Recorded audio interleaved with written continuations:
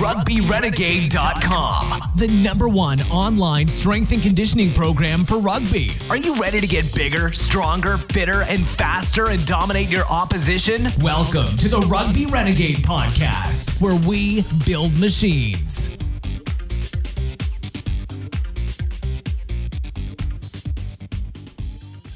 Today's episode is sponsored by Optimum Nutrition. To get a 40% discount across their entire batch-tested range, use the code RENEGADE40 at www.onacademy.co.uk/elite portal. And of course, members of the Rugby Renegade online subscription program get an exclusive 50% discount plus free access to the Optimum Nutrition online nutrition course. Yes, welcome back to episode 71 of the Rugby Renegade podcast. My name is Jamie Bain, and today I interview John Ashby, strength and conditioning coach with the Welsh Rugby Union and also experience with the British and Irish Lions as well. So it's great to pick his brains about life on tour with the Lions, and we go into depth about how they prepared for World Cups and the different training modalities they've used. So it's full of information if you want to hear about altitude training, warm weather training, repeated sprint ability, and actually see how they've looked at the research with their players in their environment, to prepare for a World Cup. It's really interesting. So give it a listen and let us know what you think. Hi, John. Welcome to the Rugby Renegade podcast. Great to have you on. So let's start by you telling us a little bit about your background, how you got into strength and conditioning, and who you've worked with. Hi, Jamie. Thanks for inviting me on, mate. Really appreciate it. I started S&C back in 2007, really, where I did a placement year at London Wasps Rugby Club as part of my sandwich course, like most people have at Bath University. So that's what sort of I wanted to. I was always a rugby player, wanted to get into rugby. I realised I wasn't good enough. I wanted to stay in professional sport, so went to Wasps, and so that's when I realised I wanted to do S&C. I had a fantastic year then, learned a hell of a lot off the people that were there. So Paul Stridgen, who's actually gone full circle, is my boss at Wales now. Davis, some of the guys. And then did the usual thing, went back to uni, thought I'd walk into a job straight away, like most young kids do, and there wasn't anything around. So I got an offer from Wales to do a postgraduate internship with Craig White. He knew of me from Wasps, and I think he thought I did all right there. Luckily, so he offered me to do an internship with the national team. So I did it with Wales during the international period, and then the Newport Dragons out of the international period, and it was amazing, really. I got obviously really high exposure for international rugby with Wales. Then with the Dragons, I got a huge amount of responsibility during that placement year. So I then luckily got a job from that with Wales. So I was in the same position where I did it building up to the 2011 World Cup, where I did Wales for international periods, and then as an assistant conditioning coach, and then with the Dragons I was one of the strength conditioning coaches there outside the international period. And then went to the World Cup 2011. And after that I got a full-time contract with Wales, which is a position that I've been since as one of the strength conditioning coaches for the national team. Oh, awesome! And that's some good experiences there in terms of World Cups and things like that, which we'll talk about. So I kind of did a bit of research on stuff you've been involved with and stuff at your time with Wales, and I know you've worked under some great heads of S&Cs and been involved in some of what they've done and research. And one of the first things that came up was the research on repeated sprint ability in hypoxic conditions. Why don't you tell us a bit about what the setup was, what you found, and kind of how you'd use it moving forward? Yeah, of course. Yeah, I'll start some guide documentary really called I've been really lucky in my time, which worked with for and with some amazing people, so I've learned a hell of a lot of things, luckily with the sort of position I've had. So obviously Craig White, who's now at Chicago Cubs, Dan Bowers now at Wasps, Paul Stridgen I've known for years, so he was my boss at Wasps, now he's my boss at Wales, and then the current guys there are Hugh Bennett, Ryan Chambers, John Williams. So I just wanted to mention them. You'll learn a hell of a lot from them, but I owe a great deal to all of them for where I am. So with the RSH, so RSH is repeat sprint hypoxia. So we got an altitude chamber in 2013, And there was a bit of research on sort of repeat sprint ability with team sports, how important it is, and hypoxia with it. So there's more people that were getting sort of altitude chambers and working out how to do it. There's a few lab tests on it. So Beardy was doing his PhD environmental factors, and one of my keen interests is sort of the environmental factors of physiology of S&C. So I was lucky enough to do quite a lot and ran a lot of studies for them. So the main thing we wanted to do is how we could use RSH or any type of altitude training within a campaign, because as you know, with professional rugby training, it's very high, lots of time constraints. So we wanted to work out a protocol that was really small in time, so it wouldn't actually add to much time load, and we couldn't replace anything. So you can't replace weights, you can't replace rugby training at all. So we couldn't add any additional running load to it, and we couldn't have that much time. So that was the main purpose of it, was how we logistically use RSH in a protocol.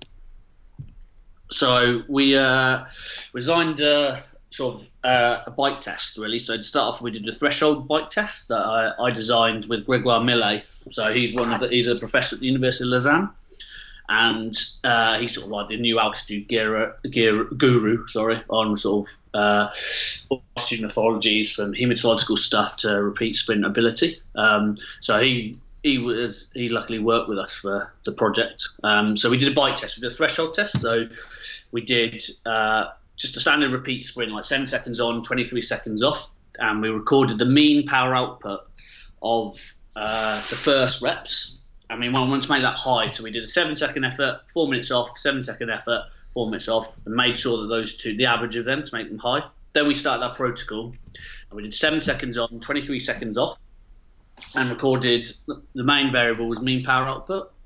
And then the guys kept on going until their mean power output of the rep fell below 80% of their first rep marker. So say if they got 1,000 watts on their first rep, if they went below 800, that counted as one that they fell below. And if they fell below on 2 consecutive occasions, you stop the test. For example, rep 3, they went 750. Rep 4, they went 750, would stop. But if they went rep 3, 750, rep 4, 810, they would reset again. So it's 2 consecutive ones. Then we'd stop the test.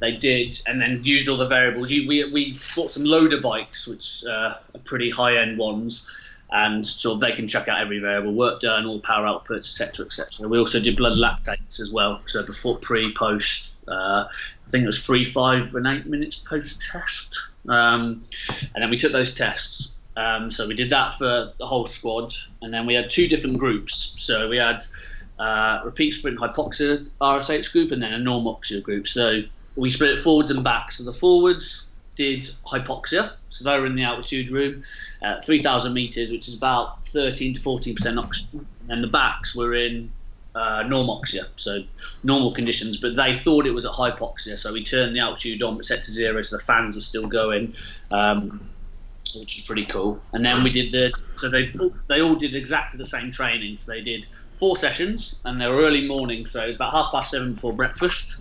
And each session consisted of 3 sets, and each set was 6 seconds on, 18 seconds off, times by 6. So really short. So the entire session was 12 minutes, including the warm-up. And the key with it is that they had to go maximal every rep. So it's a traditional repeat sprint protocol, really. And we did that over about 10 days. Then we repeated the tests, and then we wanted to see how much obviously, because it's training, both of them would have improved. We want to see how much improved compared to the normoxia.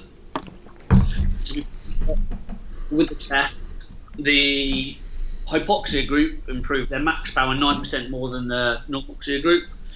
Min power was 10% more. Mean power, which is the most important one, was 8% more. But the reps to completion, so before failure, didn't actually improve any more than the normoxia group. So we came to the conclusion that the RSH with bike, it didn't actually increase the reps till failure, but it improved the work done in that time period. Does that make sense? Yeah. Yeah, so, an 80-minute match, it's always going to be the same, but the work you can do in that 18-minute match improved a hell of a lot. So that was really significant. So when you're talking about sort of elite rugby players, you're getting 8, 10, 9% increases. That's huge. Yeah. So we've used that as a protocol sort of ever since. So the first week we go into camp, we need to raise intensity of training because it's just a higher intensity of training, high intensity of match play internationally compared to regionally. So the first week we do that. We do 4 sessions or hour sets on the bike to help bridge that gap, and it doesn't increase their running load, acute, chronic, all that stuff, but it helps get that intensity into their system. So we did another paper as well, so it's all been published now.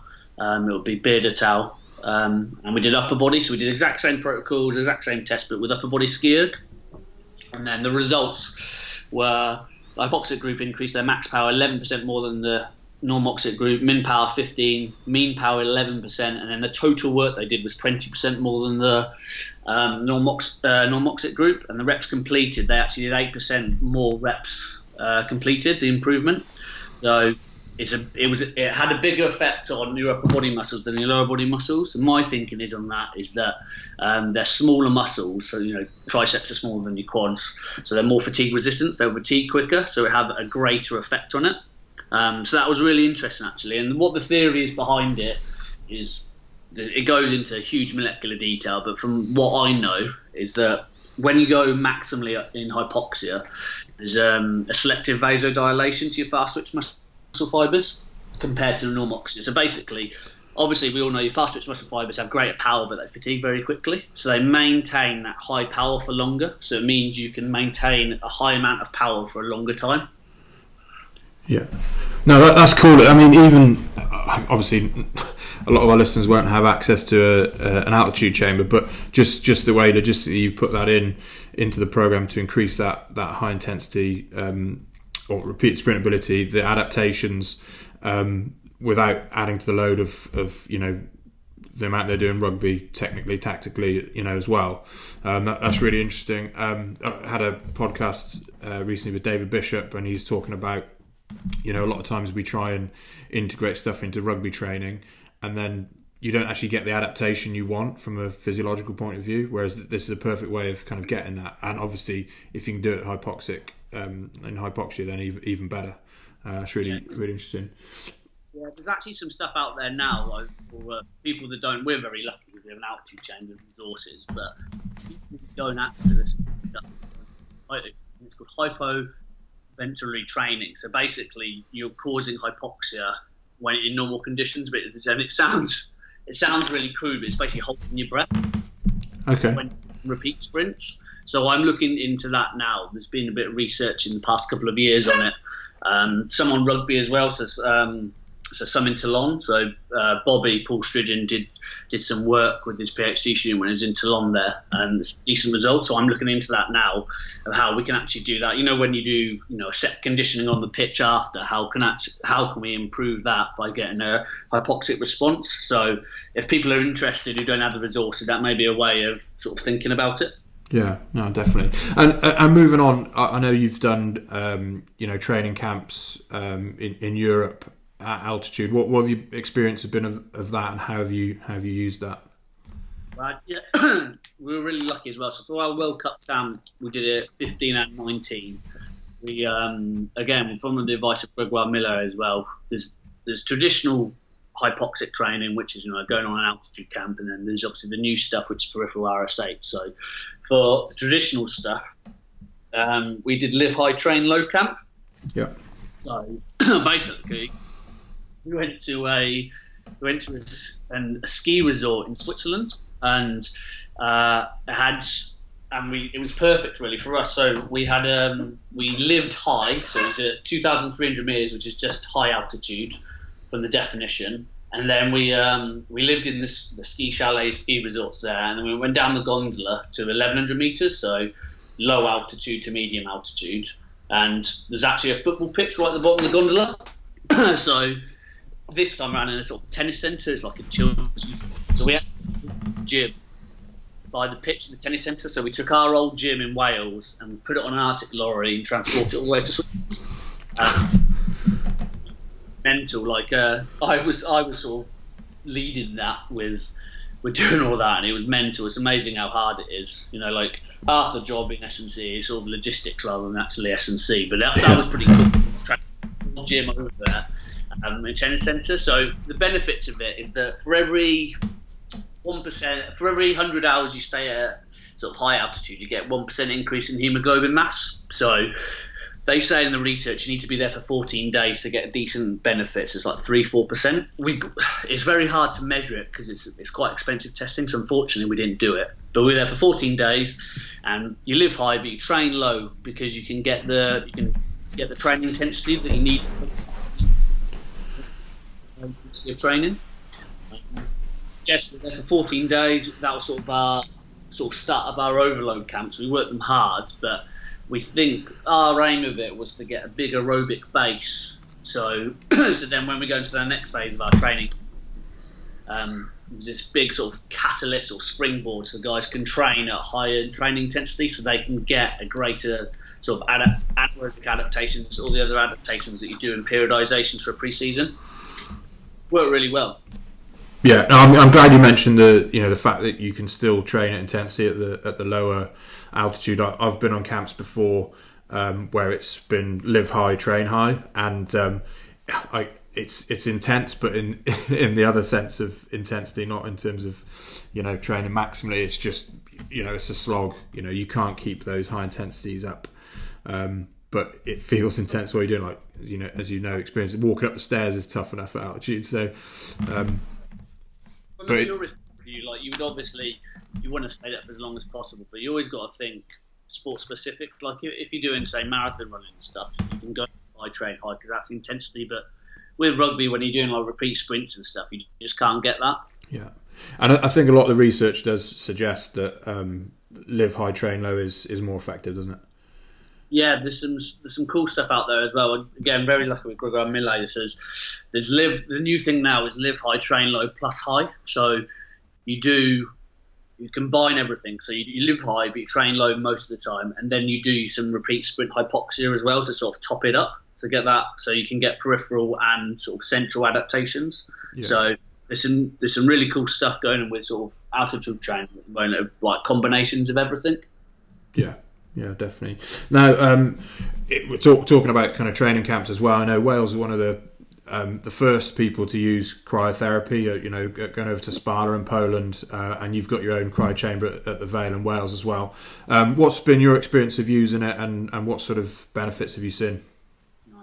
Well, we've had cryo now for 2012 or 2013. So cryo, a bit of background. Cryo was actually started in the 60s in Poland, and sort of they're mad over there. They use it for the health benefits. So people would actually go on holiday to a cryo centre and have cryotherapy, like just average Joes, general people like me and you, and they would go there for the health benefits. There's lots of stuff on cancer, arthritis, depression, ME, MS, etc., etc.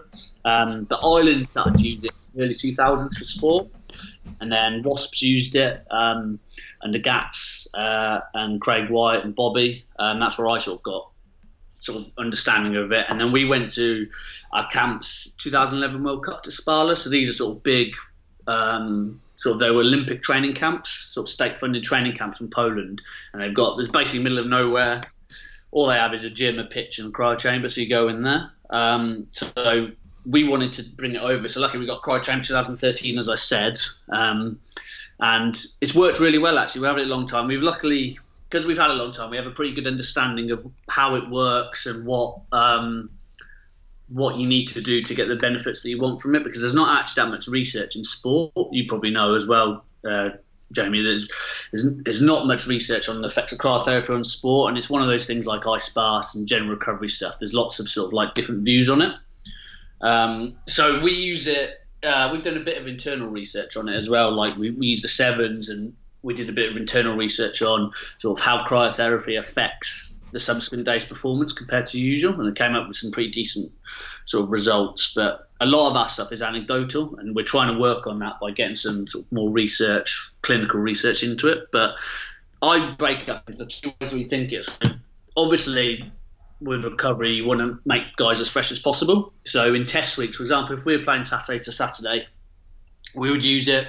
Sunday morning, they would do cryo. On Monday, they would have it.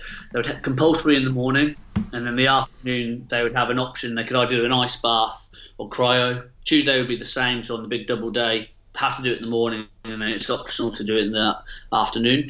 Wednesday will be off, like our day off. Thursday they'll do it twice, option to do it up to twice again. Friday they'll do it once after their team run, and then there's some, and then we offer it at night time as well. So about 6-7 o'clock after dinner, some guys have it, and there's a bit of research on it. It helps out sleep. So it's a big parasympathetic drive. So, for example, Mo Farah used it for the 2012 or 16 Olympics. So we did that, and then Saturday, so game day, we actually sort of introduced this. We thought about it a few years ago, and it works quite well. So we do it 4 hours before a game. There's a big sympathetic rush, so we put it down as cold as it can, so minus 160, and guys just go in there for 1 minute, and it's a big sympathetic drive, and basically it wakes them up. Like, say if they've had a sleep last night, I don't think, I sort of guarantee anyone who won't be waking up by going in sort of a freezer for 1 minute at minus 160, and it works really well. So that's the basic, and the theory of it is exactly the same as an ice bath and stuff. Like there's other benefits to it, like hormonal benefits, the long term effect of it as well, and it's more central than an ice bath, where an ice bath is more sort of localized to the muscle area. So we periodise it quite a lot. So this thinking of it, if it's a contact session with rugby, players seem to like an ice bath more because it's the feeling actually on the muscle and the bones, whereas if it's other sessions, they go sort of cryotherapy. So that's why we want them to do it at least once a day, but then we give it an option after, because there's a big thing with rugby players, the novelty factor. Like if they're getting in there for our Six Nations 8 weeks, twice a day, 5 or 6 days a week, they're just going to get bored from it, and there won't be much compliance. So we try and give them a bit of ownership of it. Yeah, definitely. You've got to take into account the kind of individual preferences as well and stuff like that. So it sounds really good, and also fascinating that it's depending on how you use it, can be parasympathetic stimulus or sympathetic stimulus. So it's interesting. Yeah, there's some cool stuff as well. So the biggest thing with me is about one of my things, is the overuse of recovery modalities for in rugby or general sports. So sort of people don't really periodise it. So obviously, when you want to be fresh, like in test weeks, you have to use it. But pre-season, it's doing the opposite to what you want. So like people doing ice baths in pre-season, like you don't want the adaptations blunted. You actually want to use it. So I think the importance of periodising recovery, of when you put it in, when you put it out, is really important, because if you just use it all the time, you're going to blunt the adaptations, so no one's going to improve as much, and B, it's going to reduce the actual benefit of doing it yourself. So if you hold off at some points, you'll get as the biggest effect of, say, cryotherapy or recovery modality when you actually need it the most. Yeah. I think that's a big thing as well. So the only exception to that, we use it in pre-season during overload camps. So, for example, when you go to an overload camp, like when we went to Switzerland or Turkey, or when we went to Spa before, Switzerland didn't have cryotherapy, but Turkey did, and Poland did. So the benefit of that is that we use the cryo to allow the players to tolerate the increased workload. So if you're doing, for example, they usually do 2 or 3 sessions a day, including weights. If they're going up to 5 sessions a day for 10 days, something like that, they're not going to be able to cope with it. So the cryotherapy allows them to tolerate that. And then the important thing with this is then to get the adaptations, they need to have a block of downtime then. So say 5 days off, 10 days off without any recovery. So it sort of just delays the adaptations, and it comes in one big chunk when they rest. Yeah, you preempted my next question, because that was it. Obviously, you said inflammation is the kind of stimulus to adapt. So if you overusing recovery modalities, then you don't get that adaptation. But I'd heard about these camps where you do extreme volumes. I guess my next question would be, in terms of periodizing it, at what point do you do that? Is that kind of middle of pre-season, or do you do that first to really spike the load and then sort of build up again after? Yeah, people would have their own opinions on it, but what we did was, so our pre-season, for example, 2019, we had 4 weeks at the Vale, which is our base, and it was basically getting ready for Switzerland, and we did no recovery whatsoever. So that was to bulletproof them for Switzerland, which was a sort of increase in the load. And then when we went to Switzerland, there wasn't any recovery facilities there, so there wasn't ice bath. There was a freezing cold river that was coming down from the mountain. Players didn't go in there. There's a bit of a swimming pool, it was a caravan park that we used every so often, but we didn't do any main recovery modalities because we wanted that adaptation. Yeah. Then we had a week off, and then we went into our pre-season first 2 pre-season matches. So that's when we wanted to use the recovery. So what we did was, because this was the beginning of August, and we weren't going to Japan till. We actually wanted the guys that were playing. We needed them fresh for the games, but we knew that they were coming into there in a sort of like a not high preparedness state. But we knew that, and the coaches were happy with that. So we let the recovery until the day of Friday of test week. So we wanted to get the biggest adaptations. And then when we went to Turkey, that was sort of our big overload camp with heat that we'll chat about later. But then we used the cryotherapy then so then they could cope. And then after that, we're in the last 2 sort of warm-up games, and then we just smashed the recovery because that was our performance zone. So we're still doing conditioning, but we wanted to make sure that the guys were prepped for the warm-up games because it's obviously a big thing on selection as well. And then obviously when we were at the World Cup, we went full performance mode. Yeah.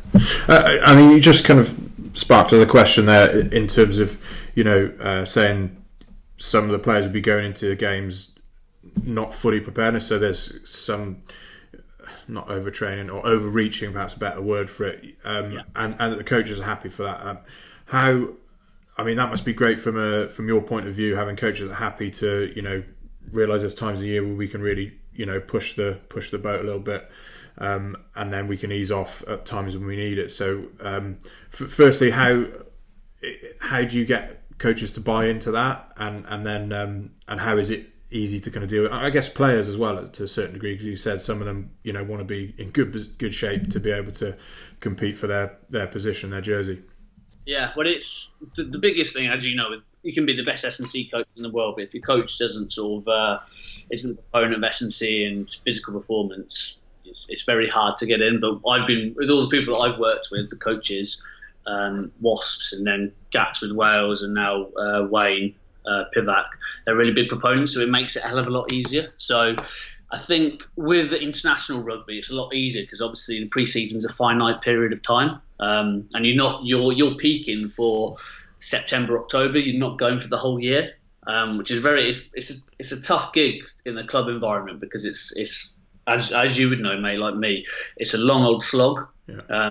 The whole season. So with international rugby, it's a bit easier. And we said to the coaches, because they know the importance of fitness and physical preparedness, they knew we explained to them how long we're out in August to September, it was 6 weeks from those games. So they understood that they weren't going to come in, and it was part of the process because you don't want to, with international rugby, you've got specific points to peak for. So you don't want to peak in August because then by the time when it actually matters, you're not going to be at your highest performance. So with the players as well, I'm a big proponent as well, and I've learned it from sort of a lot of people I've worked with, is that just explain to the guys what you're doing. So that most rugby players are really intelligent guys, and they actually like to know that you put thinking and research into what you're doing it. So we did a presentation sort of our plan of periodization and say, look, this is what we're doing it, this is why we're doing it with our recovery.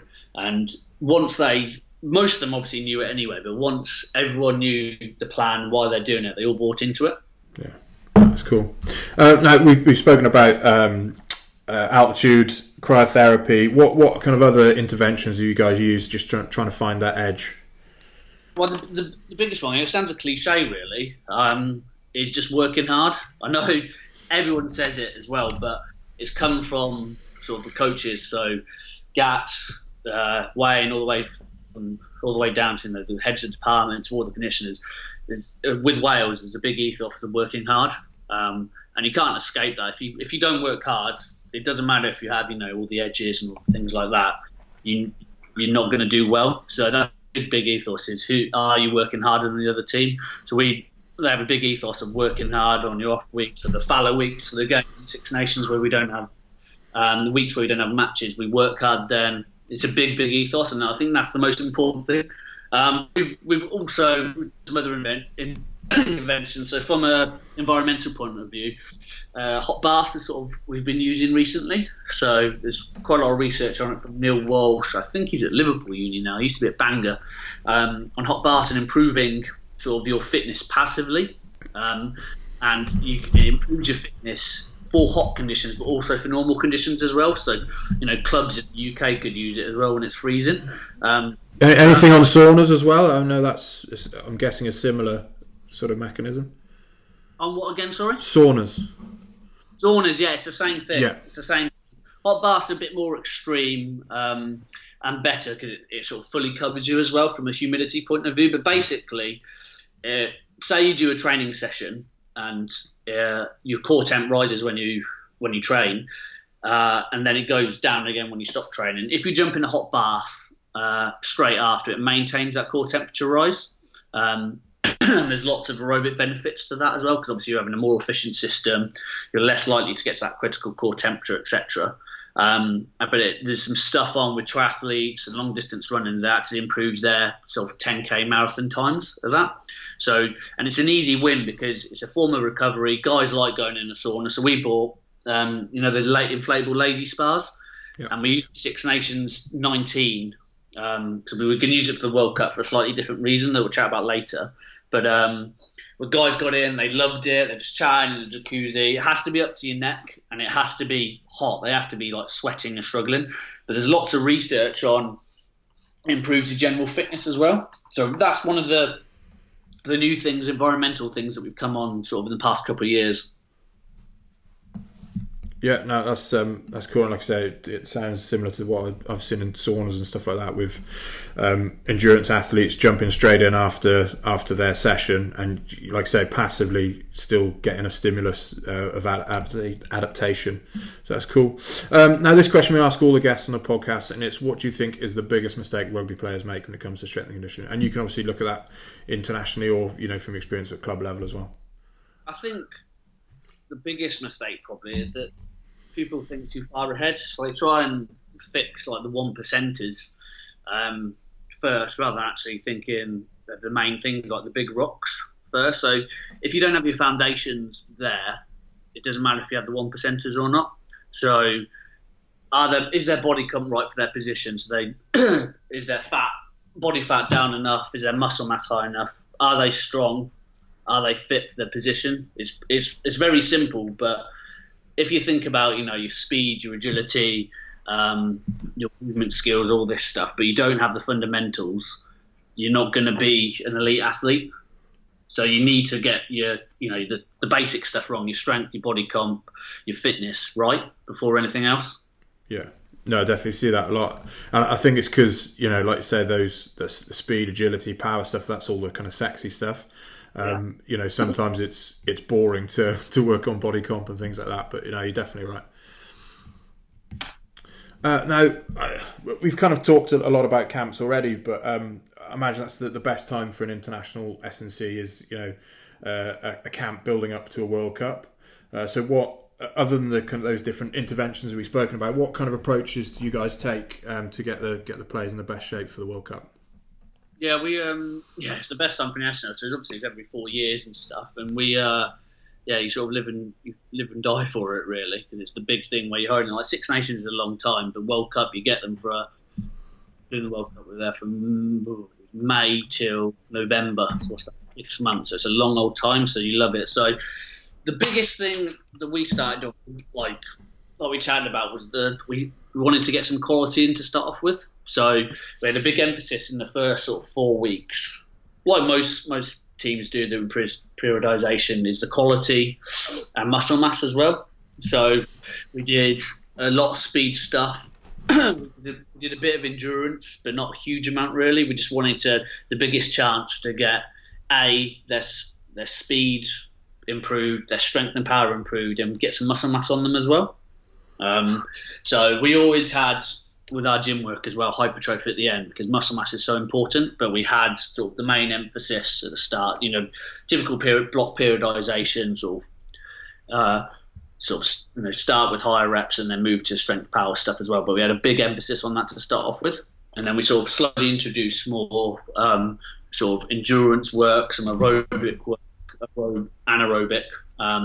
So then we had, like we said, we had the Live High Train Low camp in Switzerland. We had a week off after that, and during that camp we were doing lots of rugby stuff, so games as conditioning tools. We did some VIFT, so based off 30-15, mass running, did anaerobic stuff as well. So it was all together, but we had sort of a general theme where it was a bit more aerobic, a bit more anaerobic, but we did everything together as well. I think that's a big thing because rugby is so mixed in its sort of variables as well. It's hard to do proper block periodisation, so you're going to have an aerobic block, an anaerobic block, that type of stuff. Because it's so mixed, we had that rugby theme going throughout.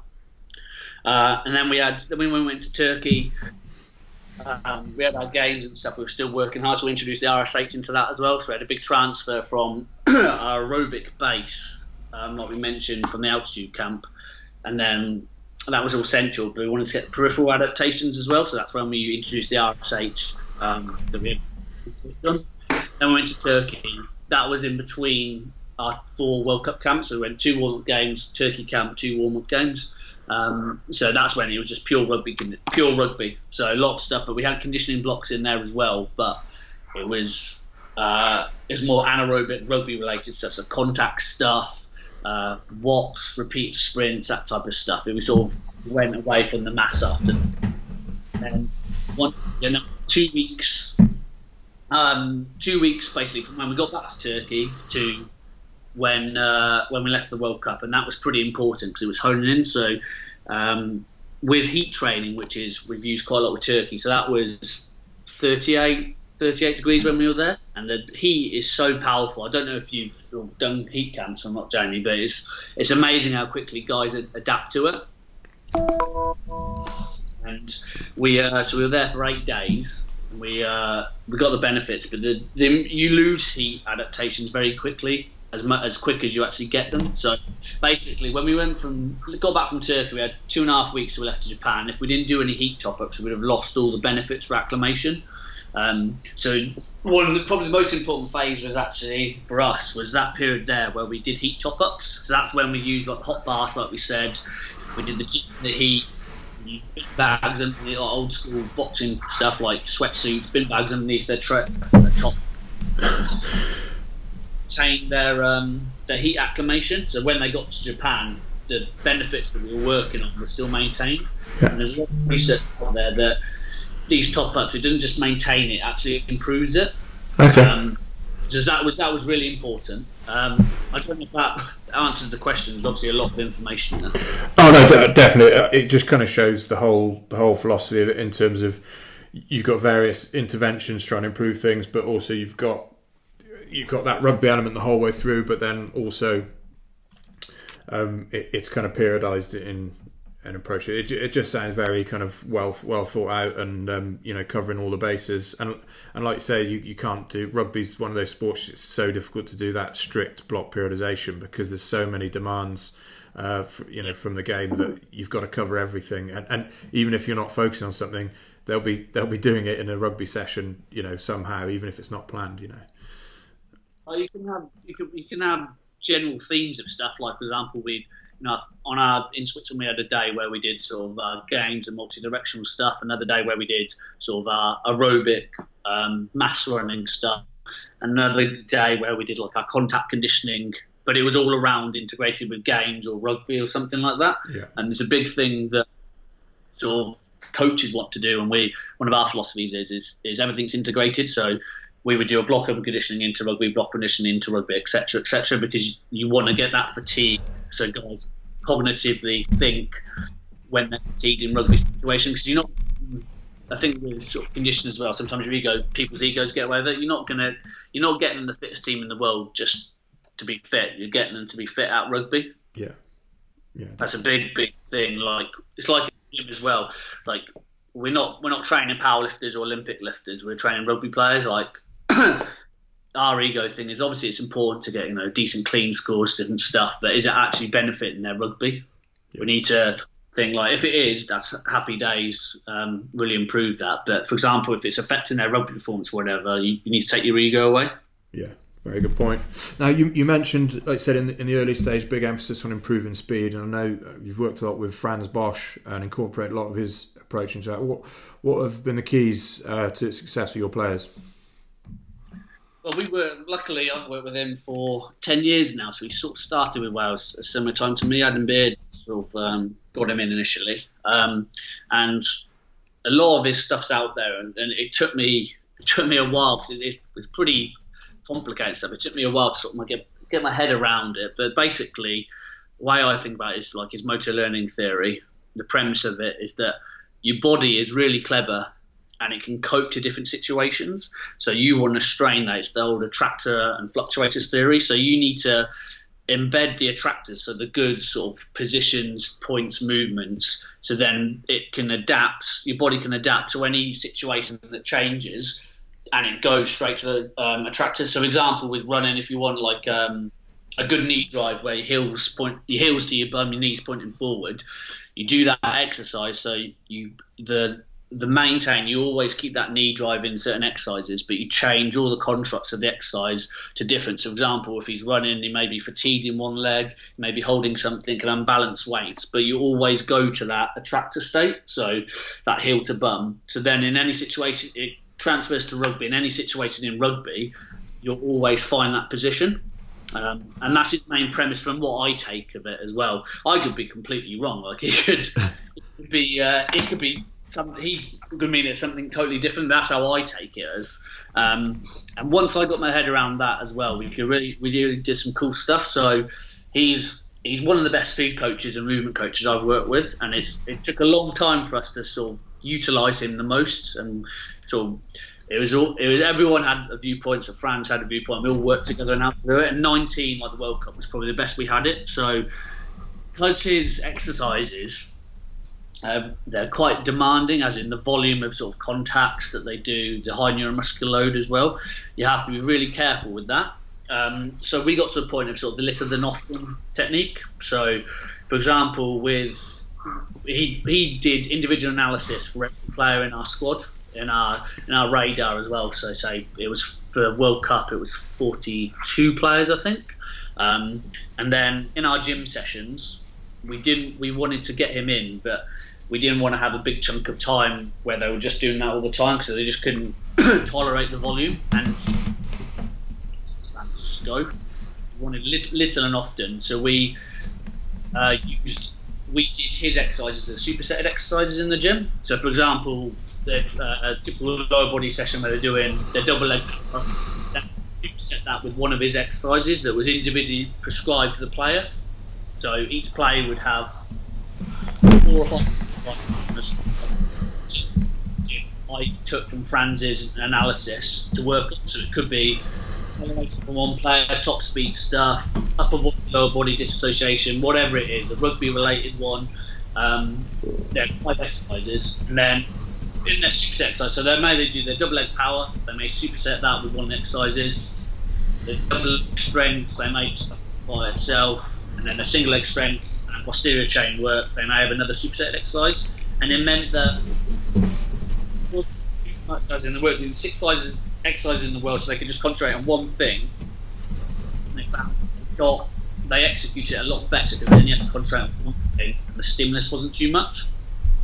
And then what we also did with the sort of the fast boys, so sort of back 3 boys as well, if a session was, say, an hour long you had for a weight session, we would have it where it would be like a 40-minute session, but then he could take certain players out 10 minutes at a time to work on some like more advanced stuff, and that worked really well because he likes to have individual. The best how Frans works is he wouldn't mind me saying this, is when he works with an individual, it's the most effective. So with the fast boys, George North, and Ian Williams, Stephen Davis, etc., those guys would go out 10 minutes to do well. We managed it. The big thing was little and often, and we also did that in our in unit sessions as well. So we did some good stuff on sort of the specifics you need for certain rugby activities like driving, catch passing, etc. like that. So we had like small segments in the session as well. So to be fair to Bobby, he programmed that really well. That's cool. It's really interesting. It's something I've kind of maybe over the years changed a bit? Because when you learn everything originally in S&C, it's always look at the perfect anatomical position and technique and everything, which obviously there's a reason for that, but also kind of seeing that, especially in sport, and rugby is a great example, you get in positions that are nowhere near that perfect position, so you need to know how to come out of it. So I'm guessing that's kind of similar philosophy.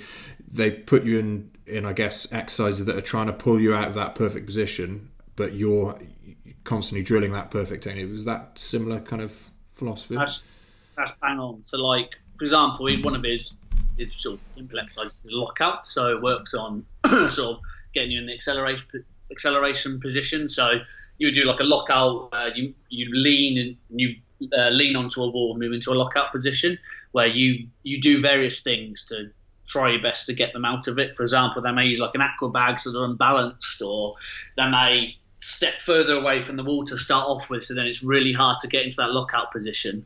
Or they may move a plate as soon as they do it, so they're sort of your centre of mass moves. So the theory of it is basically do exercises to try and get that position, but they work on getting that position, whatever it is. So then you move into rugby, like you said, when they're in like a terrible position or they've just got up and they go into a sprint, they get into that optimal position as quickly as possible. Yeah.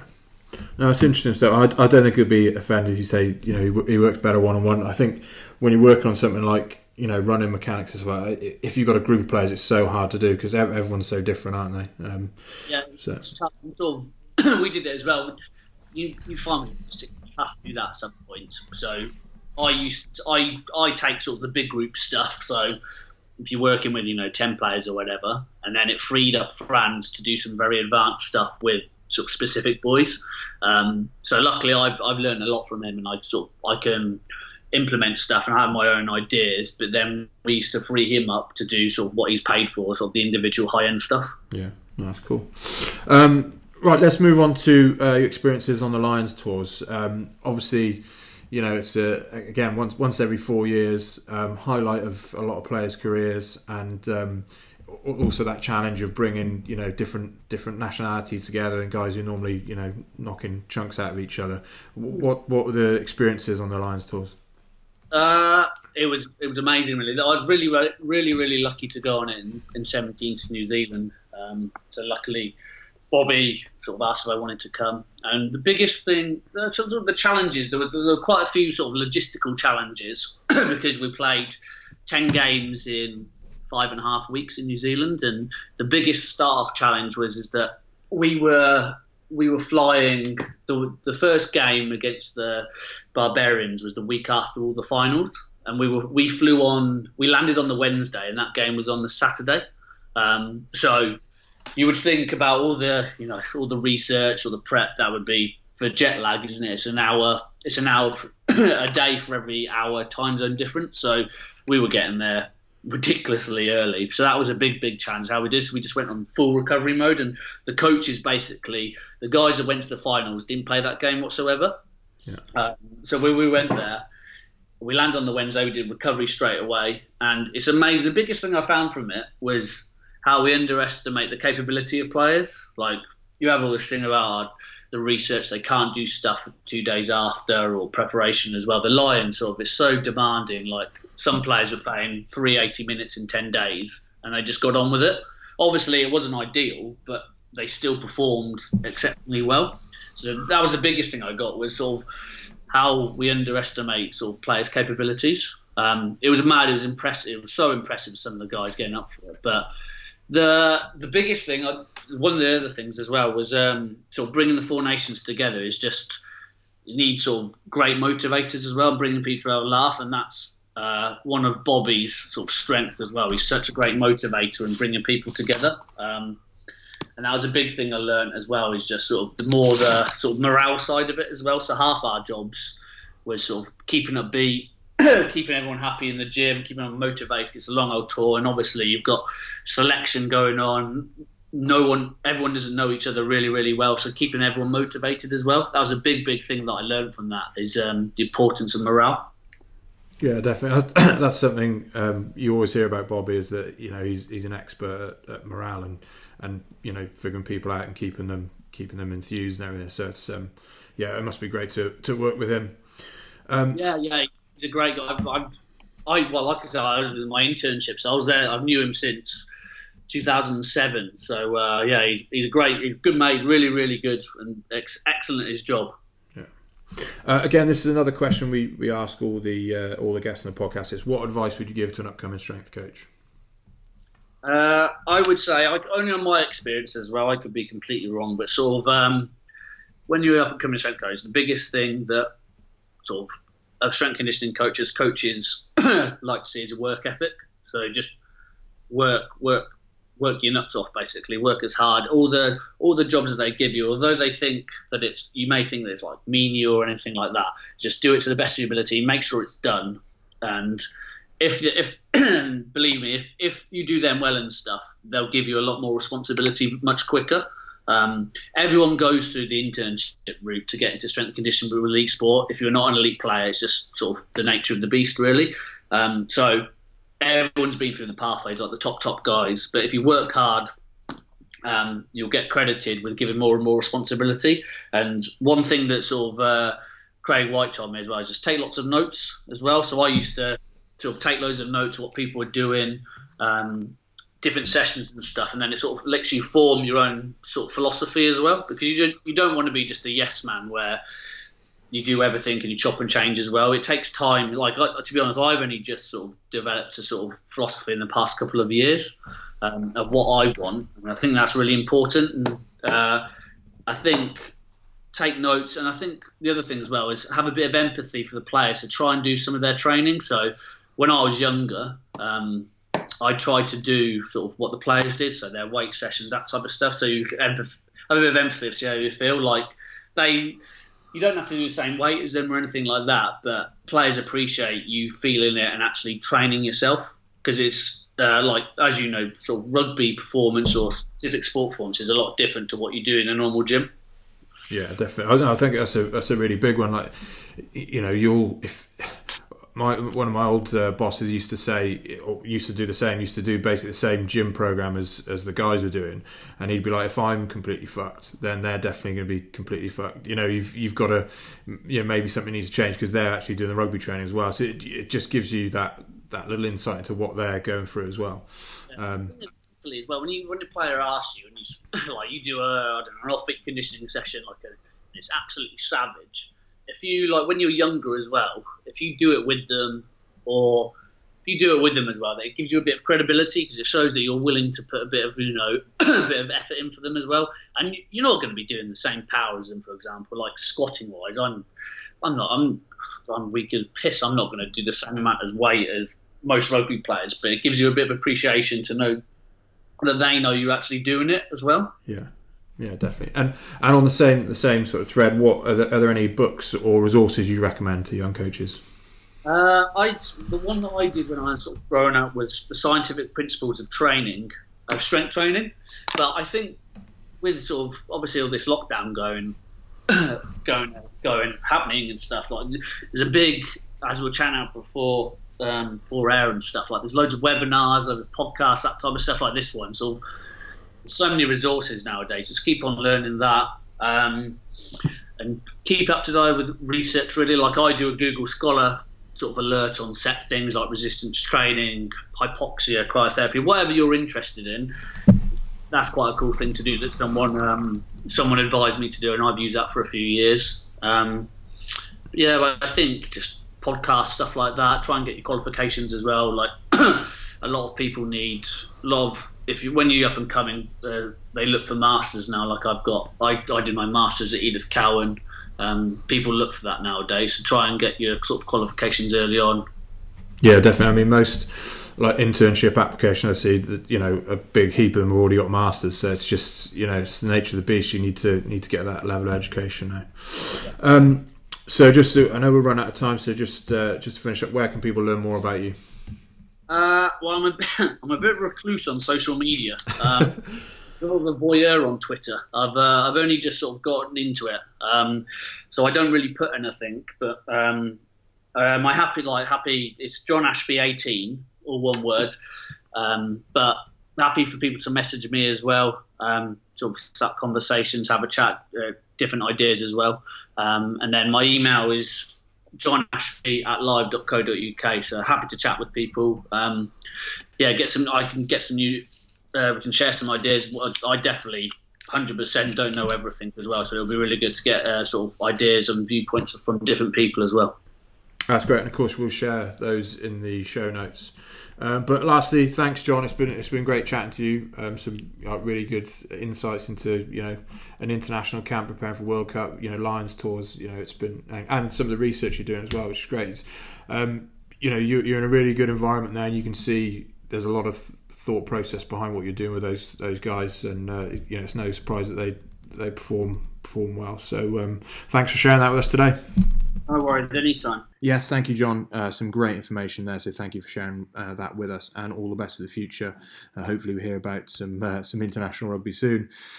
Guys, please subscribe to us on SoundCloud, Stitcher, iTunes, TuneIn, Spotify, whatever you use for your podcasts, and of course give us a 5-star review. We do appreciate all the help and reviews and sharing it with your friends. And of course, check us out at rugbyrenegade.com. Tons of cool things happening there. We're trying to rebuild the site, so keep an eye peeled for that. That should be happening any day now. And of course, keep checking us out on social media. Until next time. Thanks for listening to the Rugby Renegade podcast. For more quality rugby strength and conditioning information, check us out at rugbyrenegade.com. Rugby Renegade, building machines.